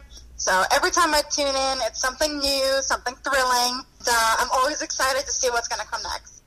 And like, the fact that people, like, say that to us blows my asshole. Okay, great. That is good to know. I mean, what is your? I know you don't really review the text because we have producers for that. But like, what is your thought with having texters? I mean, I love it. It motivates me. Like, it definitely, like how I said, like what we're talking about, like oversharing or undersharing. I feel like it helps me just know that I'm actually speaking to somebody. Yeah. You know what I mean? Not just Kris across the... And that they actually like me, that like they like what I'm saying, because I would hate to like not be a useful tool to the show. Like if I'm just like dead weight and like I'm boring, I would hate that. You know what I mean? And which you're definitely not. I feel like that's more embarrassing, is like being boring. You know what I mean? Instead of like being extra and annoying. And so I love it. Again, I'm going to say it again. My love language is words of affirmation. So when people are texting me, I feel so appreciated and loved, and I'm here for it. Definitely. I feel like it's in our human nature to seek validation from others. And so to get it from our listeners, who are the ones generating our show, really, like we're only on air for them. Yeah. It's really good. It's really nice. I like it. And what's something you guys are excited about right now? I am thrilled. I was going to cuss, but I'm not, because I need to stop. But I am so thrilled. I'm so excited that I'm legitimately living my dream of fulfilling this reality show that we are currently working on. We are just, I mean, we shot like a confessional the other day, like over here. And I am just so happy. Like, I just want it to get going, like, even quicker. And I want it all to happen. And I want to see myself on the big screen. Because I binge watched The Real Housewives on Bravo TV. And so I cannot wait to be on the show. Because, I mean, right now I'm technically not supposed to speak about it with my friends or family. And so it's really hard. Because they're like, oh, what do you have going on with your life? I'm like, oh, like, just the radio. It's yeah, cool. That's it. And the thing is, people, because we've signed... The thing is like, in this, we can talk about it because we're promoting it, but in our personal... Because the thing is, in our personal friends and family group, if we talk about it, it will change the show. Yeah. And so I have... Let's see, the four of us in this room right now. My mother, because I tell her everything, and that was one person I made sign an NDA also. My one friend who produces the show. Yeah. And then a few people on the show, and that's it. And it's... I've been filmed before, and I don't think... And when we really start really filming, because I haven't even seen the basics of it, it is so insane that you just forget that there's a camera following you around. And it's a wet and wild water park. And you know, I say it all the time. I used to say it all the time. I mean, now that I'm living it, but I always say, like, I need a reality show, or this would be great on camera right now, because the things that we go through and the things that we say, I feel like it needs to be seen, because it needs to be appreciated, because we're actually pretty funny. And so I am... That's just Eileen tooting your own horn. Sorry. I know, it really is, but it's okay. It's okay, because if I'm not going to do it, who the else will? So I am so excited. I cannot wait. I just want to be a reality star already. I want to be a fucking housewife. So make me a housewife. Jesus Christ. But you know, I'm not going to lie. It does come with a lot of nerves. I do think like a reality show has a lot of negative connotation to it. A lot of people think like it's just a bunch of like negative drama and cattiness. I mean, you said 25 minutes of statements that they broke down into 3 minutes, making it seem like you were like, she was like, what's up, I'm Eileen, I'm a crazy bitch, I don't care about anything, and also, Danny, I fucking hate you, pretty much. And it's crazy, and it was 25 minutes. They lost all the context to why I even said, like, oh my god, Danny, you're annoying. You know what I mean? And like, that makes me nervous, because even my boyfriend told me, like, Kris is so nice, because he's like, realistically, how long can you not tell your boyfriend about this? And mind you, my boyfriend's my best friend. I live with him. He knows everything. And so when Kris told me I can't speak about it, I was like, literally, it's like a word vomit. So it's like so hard to keep it in. And so when he said, can he sign an NDA? I'm like, oh my God, please, for the love of God, you know? Yeah, because I knew for Eileen, it was going to be something that she couldn't do for too long. I didn't want to do that to her. Yeah. So it's like, all right, we'll get Jesse to sign an NDA. You can tell him. And... But honestly, I forget about it a lot at the same time, because I have a lot going on throughout my weeks. And so when he said, do you want me to sign an NDA? I'm like, oh shit, like I totally even forgot that he doesn't know, you know? But I told him realistically I could wait a while, which I still haven't even like brought it up to him in depth or anything like that. I just told him like, we're working on a really cool project. And once Miami happens, I feel like it might be a little bit harder. Yeah, no, 100%. And so I don't know where I was going with this conversation. I just blanked out. I remember, because I was going to say it's nerve-wracking. Oh, okay. It's nerve-wracking to be on the show, because anything you say, if I get a little too crazy, or if I get too catty, I don't want to be perceived as like an asshole or a bitch, because I am an executive producer of the show. I don't think I don't have that much control, but I would not let that happen. If they start putting Eileen in the wrong direction, I'd be like, Yeah. I'll stop filming. But, I love that. Well, only because, like, I was just having this conversation yesterday with someone where it's like, I feel like I'm easily judged by a lot of other people because I have, like, RBF, which is, like, resting bitch face. And, like, so if you don't know me, you just think I'm an asshole or you think I'm a bitch. Or, like, one of my best friends, Kiana, she says it all the time. Like, a lot of people ask me, like, how I'm friends with you because she's very, she's diehard Christian. She's never had a boyfriend before. She's very innocent, and like she spends her days like having picnics and like praying. And I spend my days like taking tequila shots and shaking ass. You know what I mean? So we're completely opposite. And she tells, and a lot of people ask her like, how does your friendship dynamic work? And and it works, but I feel like a lot of people tell her like, oh, like, I'm easily judged by my Instagram. I'm easily judged by just looking at me. But there's more to me than my looks and like my outer, you know, like my cover. And she always says that she's a really good friend because she backs me up, and she's like, she's a person of many. And so she does a lot, and I'm a chameleon. I'm friends with any type of friend group you can think of. When I was in high school, I didn't stick to just one crowd. I was out everywhere. I was hanging out with the swim team. I was hanging out with the cool kids. I was hanging out with the nerds. I was hanging out with anybody you could think of, and I didn't care because if you're funny, you make me laugh, and we have a good connection, I'm going to hang out with you. And that's what makes me nervous about being on the show, is that I feel like people might take me in a negative way if I say something catty or something, because like there's more to me than that. And that's why I'm also excited about the show, because a lot of people don't get to see that side of me, being like compassionate and being very like in tune with other people. And so, yeah. And is there anything that helped you with the nerves of knowing like this could be spun in a different way, or this could put me in a different light? Do you want the honest answer, or do you want the professional answer? I'll take both. Eileen looks at me. She's like, "Could I say this?" Like, well, it's not radio, so say whatever you want. I know. I got you. What helps me with the nerves, I love to smoke weed and drink. You're smoking devil's lettuce? What are you doing? Weed helps me out so much, which I'm not dependent on it, but I love it, because if I'm going to go somewhere nerve-wracking and I know I don't have to be like constantly up, I'm like, let me just smoke and I'm relaxed, and then that's when I'm like talking, like I don't stop. Or I drink, you know what I mean? I'll just take a shot of tequila. But to give you like a sober answer and not be like a freaking drug addict or alcoholic, I don't think anything helps the nerves. I'm always nervous up until I get there. But, excuse me, what helps me is the other person making me feel comfortable. And if they're not, then I just get in tune with myself and I say, own the fucking room. Be the main character wherever you go. Because if you are the main character, nothing else fucking matters. And so that's how I get over it. It's just, you know what? I'm meant to be here. I have a purpose here. Just get it done and get out of here, you know? And I mean, I've been lucky enough to encounter a lot of people who vibe with me really well. But I've also had situations where people don't. But I'm a Sagittarius in the day, so I'm fire sign. So I'll crack down on a bitch. Yep. But the thing is, it's a lot to do with my personality. So if you're being an asshole to me, I will let you know you're being an asshole, and I'll be an asshole right back. So you can get different sides of me. Who knows? And what's something that keeps you grounded? My boyfriend and my dog. They are like everything to me.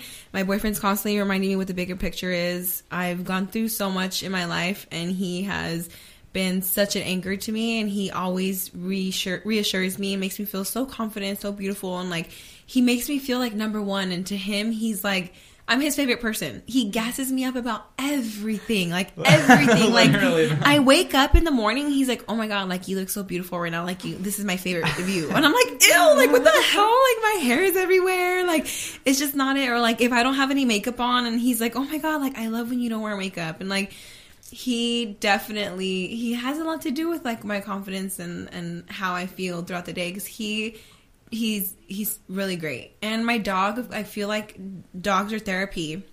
They love you no matter what. my dog doesn't know who I truly am. Like, he doesn't know when I'm like yelling at my boyfriend, like saying fuck you, but he's still over here giving me a kiss and like he's like, I love you, mom, you know what I mean? I wish he could talk. But my dog, he definitely helps me through like sad moments. It's weird how dogs catch energy really quickly, because he'll be in the living room and I'll be in the room crying, and he'll literally run to my room and like sit on my lap and start licking my tears, which is so sweet to me, because it's like, oh my god, like how do you even know I'm sad? Nah, he wants the salt. But he's like, how do you know? Like, I'm like, how do you know that I'm sad, you know? And so they keep me grounded 100%. And this sounds crazy. A lot of people think I'm weird for saying this, but it's honestly one of my biggest aspirations in my whole entire life. And that's becoming a mother. I want to be a mom really bad. And well, guess what? Bring on Jesse in! Just kidding. And so I aspire to have 6 children. Everyone thinks I'm crazy, but I want to. Jesus Christ! I grew up with such a small family. It was just my mom and my other sister, and that was it. And the reality show is not paying for more than 2. Shut up! And so, growing up with such a small family, like our Thanksgiving and our Christmases were kind of sad. Like we had all our families in Mexico, and so I didn't really have that big family like vibe until I met my boyfriend, and his family's huge and they get together for everything and they're so close. And so one of my biggest aspirations is to become a mom, and so that keeps me grounded about my goal of being a mother, because I am trying to make the best version of myself so I can be the best mother. And like I always tell my boyfriend, like, oh my god, I can't wait until I tell my kids this. Or we take a good picture, I'm like, oh damn, our kids are gonna think we're so bomb. Like, I think about my future children all the time, and everyone thinks it's kind of weird because people are like scared of that point in their lives, which right now if it would happen to me, I'd be a little nervous. But at the end of the day, it's like I love my parents and I respect my parents, but at the same time I don't want to be anything like them.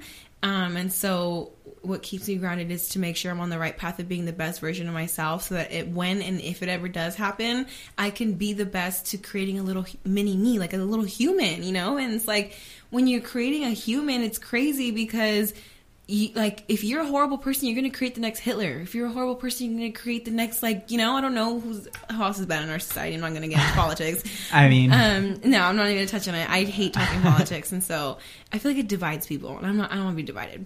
But anyway, and so if I'm not the best version of myself, if I'm not going to be at my purest and happiest, then how am I going to like raise something, you know? So I'm just here to like gain experiences, and I just know that one day something and someone's going to love me like no matter what, and that's your kids. And so, yeah, I went on about being grounded, but. And Kris, what about you? What keeps you grounded? Eileen.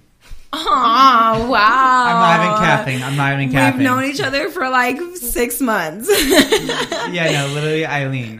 Wait, are you being dead ass right now? Ass, yeah. Kris, shut the fuck up. Okay. I know you're not being... All right, I'll shut the fuck up. Oh, no. Okay, I want to hear you no, talk really, about Eileen, me. She keeps me grounded because she doesn't give a shit about anything that's in my life. She's like, all right, you're Kris, dope. Like, what are we doing? Like, what are we doing tonight? Mm-hmm. Eileen keeps me grounded, and a lot of my other friends. But Eileen, in the past few, and then Steph, definitely Steph, Lexa, and Eileen are my top 3.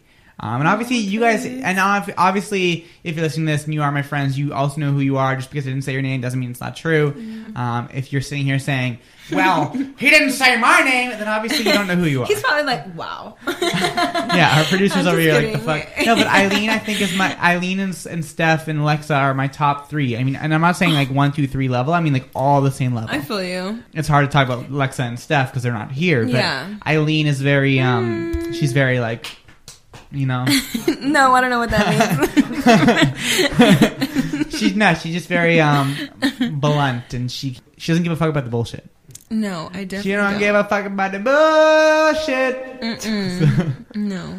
So, yeah. And I think because Kris has gone through a lot with friends, and a lot of his friends have seen him go through, like, he used to tell me when he was in high school, he used to, like, give people money to go do things for him. That's true. That is very true. And, like, people were motivated to be his friend because, like, oh, that's the guy that gave me money.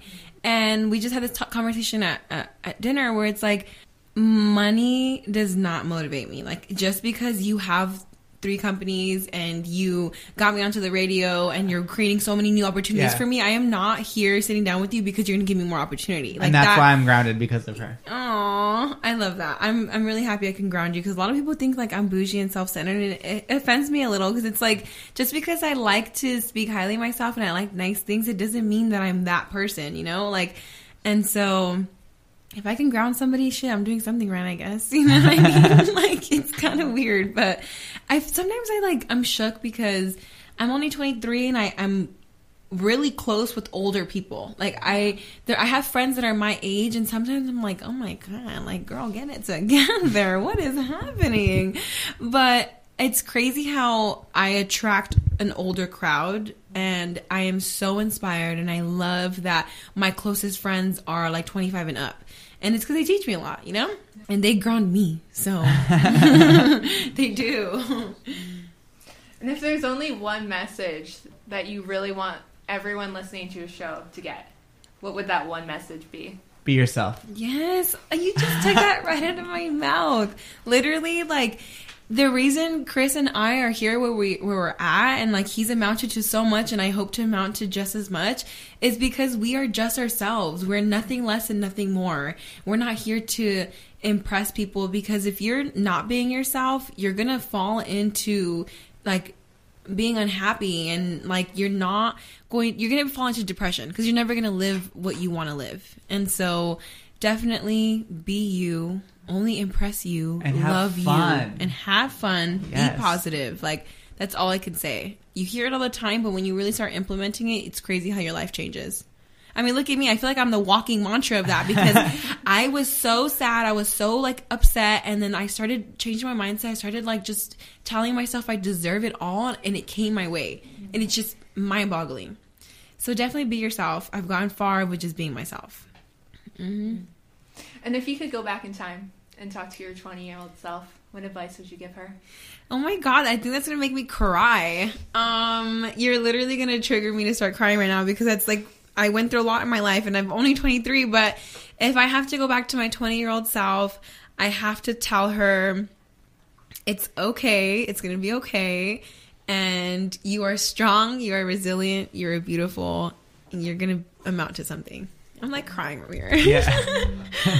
Pass. Just kidding. I know. No, I think I would say something similar. I just think, yo, like, you're smart. Stop fucking catching up the bullshit. Mm-hmm. Stop being stupid and get your shit together. I just think, and it's okay. And everyone around you gets why you're doing it, because I have a lot of guilt. I feel like I left my mom, and I feel like I left my friends, and just, I think it's all worth it. And just, I would tell myself, hey, it's gonna be worth it. Yeah. You're gonna make me cry. Stop it. I'm telling you, I was about to say, like, that's a really good question. Everyone because gets like, emotional at that question. I never asked myself that. And like, sometimes I tell my boyfriend, like, when we were talking about my childhood, I'm like, oh, I wish I could go back and just give myself a hug, and like, just quick like that. But like, now that you tell me to give my old self advice, it's crazy, because like, when you turn 20, you're starting like this. You thought high school was fucking hard. You thought middle school and elementary school was hard. Like, welcome to life, bitch. Wake the fuck up, because you're about to get doing an anal rock.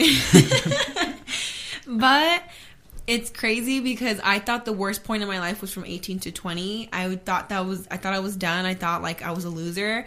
And it's crazy that you're asking me what I tell myself then, because it's wild where I'm at now, and I'm so happy and I'm so comfortable with myself, where it's like I never thought I'd be here, you know? I never thought I'd be this happy and comfortable, and let alone being behind this mic talking to you. Like, I've never been invited to be on other people's podcasts, or let alone a fucking radio show, and the fact that you want to listen to me and you're asking me these questions, like, it just makes me really happy. I mean, I wouldn't hype yourself that much. I said that I was me and Caitlin reached out, and I said I'd like to bring Eileen, but and the comedy is back. I literally hate you so much. What do they call it? Comedic relief or whatever? It just yes. we're all like, I know. And then here we are. No, I love that. I'm quick with bouncing back, but that's not a question. But you're not a bounce back. Every day I feel like we haven't heard like a lot from you. Yeah, what would be I find other people so much more interesting than I find myself. Oh, so really? I love to make it about you guys, because you guys are just so interesting. I feel you. And like I just like my mind just goes everywhere. Okay. Like, I just want to know everything. Like, that's just No, what me too. happens. I'm a curious thinker as well, and so I love to ask a bunch of questions. I want to ask you a question though. So when you are coming to interview others, or you invite people, excuse me, I'm sorry, I keep burping. Okay. I'm gonna stop drinking. But, Eileen, that is the number on radio. No. I know. When you like have an interviewer or whatnot, do you come prepared with questions, or do you go based off of the whatever you guys are talking about then and there? I come with questions. Oh, Okay. Yeah, I have like a whole You know notebook what's here. funny? Okay. I'm gonna speak for myself and most of our show. When we have an interview, we don't. Yeah, we don't. And it kind of It'll- I shit my it'll- pants sometimes. I'm like, oh my god, what am I going to ask them? It'll literally be like 10 pages of what the person does, and then it'll just be like, how are you feeling today? Or like, what inspired you to do your hair like that? Like, honestly, we just wing it. when was but the first time you got gonorrhea? literally, but to me, that I don't hate it. It makes me nervous as fuck, because I'm like, I don't want that awkward dead silence. You know what I mean? Like, I would die. Like, awkward silence is literally You can't. Okay, and on scares radio, me. you can't. Okay, so on radio, there's something else you may not know is if we are silent for more than 5 seconds, the radio's like error, and it shuts off and starts playing something else. So like, we constantly have to keep going. Like, you can't stop. You can't And meanwhile, stop. there's like actually Bounty did a commercial just for us. I'm known for spilling drinks everywhere, all over the soundboard. And so Bounty, so I don't have it pulled up here, so I can't play. Actually, let me see if I can pull it up because it's really funny. Basically, Bounty is all like, well, you guys always are spilling drinks, and so they made a thing saying like, oh hey, like, you spilled your drink, like, clean it up with Bounty. I gotta have it somewhere here. Let me take a look. It's wild because the thing is we can't when I spill drinks, I have to keep going, and you can't. Oh, here it is. This is it. Why so serious? So with your class, if you are wrong, in all the right ways. Spilled your drink? Quick! The quicker picker-upper. And so they did a whole commercial, 31.2 seconds of us, because I traditionally have to keep going, and the fricking, and like that wasn't there. Don't worry, they're not paying us for this sponsorship. I'm just saying that's what happened. And we just like literally spilled my drink on the soundboard, and we got to keep going, and it's hard. I don't know what to say half the time. Like, I really don't. It's really hard. Like, that's why I wish sometimes we were a podcast and I can like pause it and edit it, you know? Yeah, definitely. And we can't edit out the boring things too.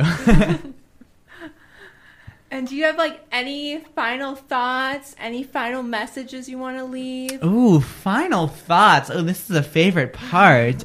I have to say that no matter where you are in life, no matter where you live, no matter what you come from, my final thoughts would have to be that it's okay and you're going to get to where you want to be. Just like, don't listen to the haters and do what you want. And the thing is, you can become whatever you want to be. It's just going to take a lot of hard work. And I think that the final thoughts is that, yeah, just be you. Just be you, be happy, and whatever happens in life, you're going to do great. You're doing great, sweetie. You're doing amazing. And I do want to ask you a final question. Okay. So, being with your boyfriend 9 years, Mm-hmm. how'd you do that? Okay. First of all, like, how did you guys continue to grow together and continue? Like, that's probably, when did you start dating? I was 13 years old. Okay, that's a big, Yeah. big transition. Like, how did Yeah. you guys go through that transition and continue that relationship? Okay, so it wasn't easy. It was not easy at all, but it was worth it. So a lot of people ask, like, people who have fallen out of love in their relationships, who have been like in 4 or 5 year relationships, and like, how do you like know that's your person? 'Cause, I mean, my boyfriend and I have been through ups and downs. I mean, we've gone through some breakups, and we've gotten back together after the breakups. And their question is, like, after you broke up, like, how'd you know you still wanted them? And I am truly madly in love with my boyfriend, because even through our breakups, even after like an hour of not seeing him, I miss him. Like, I want to be around him. Like, I am obsessed with him. But I do have to say, his Nina, which is his aunt, gave me really good advice when we were younger. And we were in high school, and she said, you know, one thing you guys are going to have to go through, and it might be a struggle, but if you guys are going to last long and be together forever, one thing you have to realize is that you guys are going to change. You're going to change. You're not going to be the 13-year-old person you met way back when in 2011. You're going to mature. You're going to grow as an adult. You're going to change the things that you like. You're going to change your lifestyles. And you guys have to be able to mold to the change and be open to the change. And it's crazy because we watched ourselves grow up. We've watched ourselves mold into this new lifestyle that we're living. And like, I do have to say, communication, being on the same page, and being in love. Like, those are the main 3 things. You have to communicate. And if you're not on the same page about it, you communicate till you get to the same page about it. And again, I'm madly in love with him. Like, I could hate him. AKA the dick game's good. 100%. But if we were, like, going through a bad day and, like, I'm like, oh, my God, I can't stand you right now. But I would rather be... Then sit down. I hate you. I would rather be fighting with him and being in the same room than... like fighting with him and not being in the same room, if that makes sense. Like, I just want to be around him at all times. And so definitely hasn't been easy, but we've made it work. And then number one is we're obsessed with each other. 100%. You know what I mean? Well, I'm obsessed with both of you too. Because damn, y'all look cute as fuck. I think you're a little offspring. We'll be mom and dad for you. Oh, okay. See, a few episodes ago on the radio, you said we could have our date, our 3-way date. Oh yeah, I did say that. But I mean, I guess I'll go fuck myself. Yeah. Well, you can come have a threesome with us. I'll just stand there and be like, "Hey guys, popcorn." What the fuck are we? No, but actually, I do have one thing to say is that it touches in about the growing up and having to like mold into their new person. Is like we accept each other, flaws and all, 100%. There's no judgment. There's no judgment in our relationship for anything. Like, I've done some embarrassing shit. Like in high school, I shit my pants, and he was the first one I told, and not one smirk, not one he did not laugh at me, he didn't clown me until after. But we definitely accept ourselves for who we are, and we truly are genuinely our biggest support system and fan. Like, we want to see each other win, and I call us a dream team. Like, him and I are going to do great big things because we constantly motivate each other. We hold each other accountable, and he's my best fucking friend. I don't know what I'd be without him.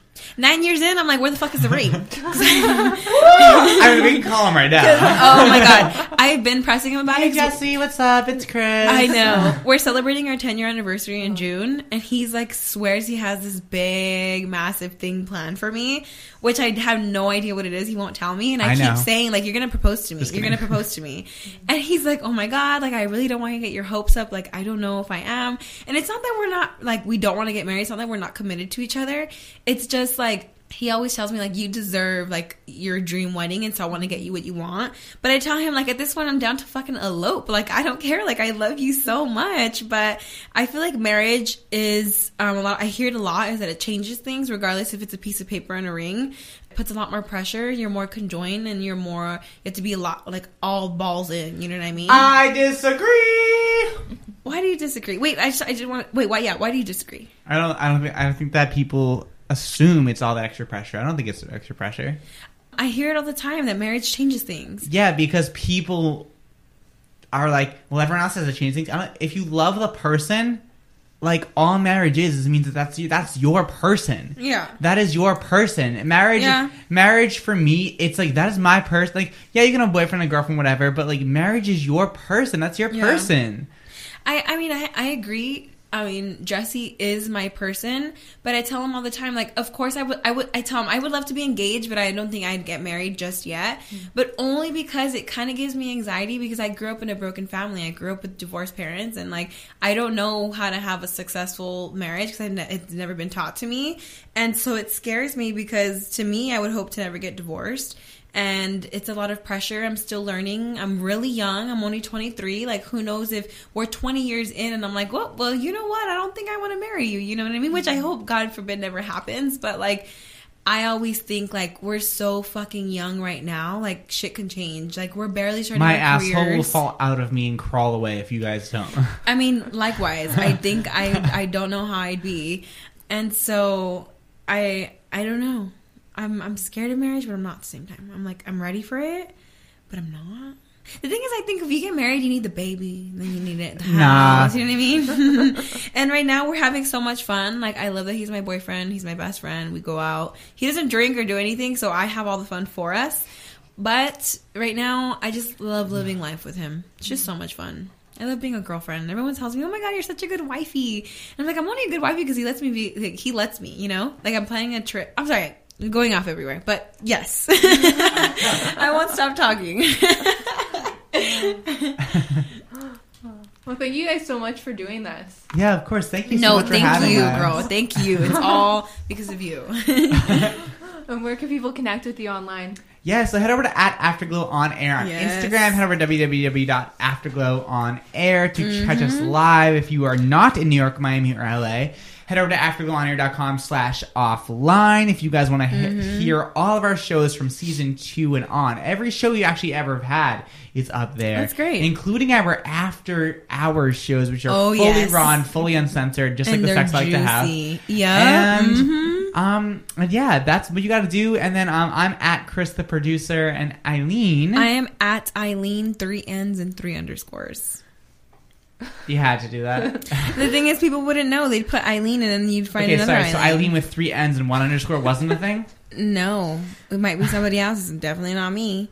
Give me a follow on Instagram. I would love to see you guys supporting and following. If you listen to this podcast, you're a dope ass motherfucker. Facts! No, well, honestly, thank you so much for having us. This was very fun. It's been a pleasure, honestly. We've been on a press tour for a few months now, and this is one of our favorites. Definitely one of my favorites. Yeah, heck yeah. Mm-hmm. At least when Eileen shows up. Oh, yeah, great. You're so nice.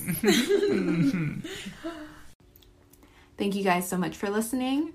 I'd love if you can leave me a review on iTunes. Please feel free to share it with any friends you think the story would resonate with. I hope you guys have a great rest of your day.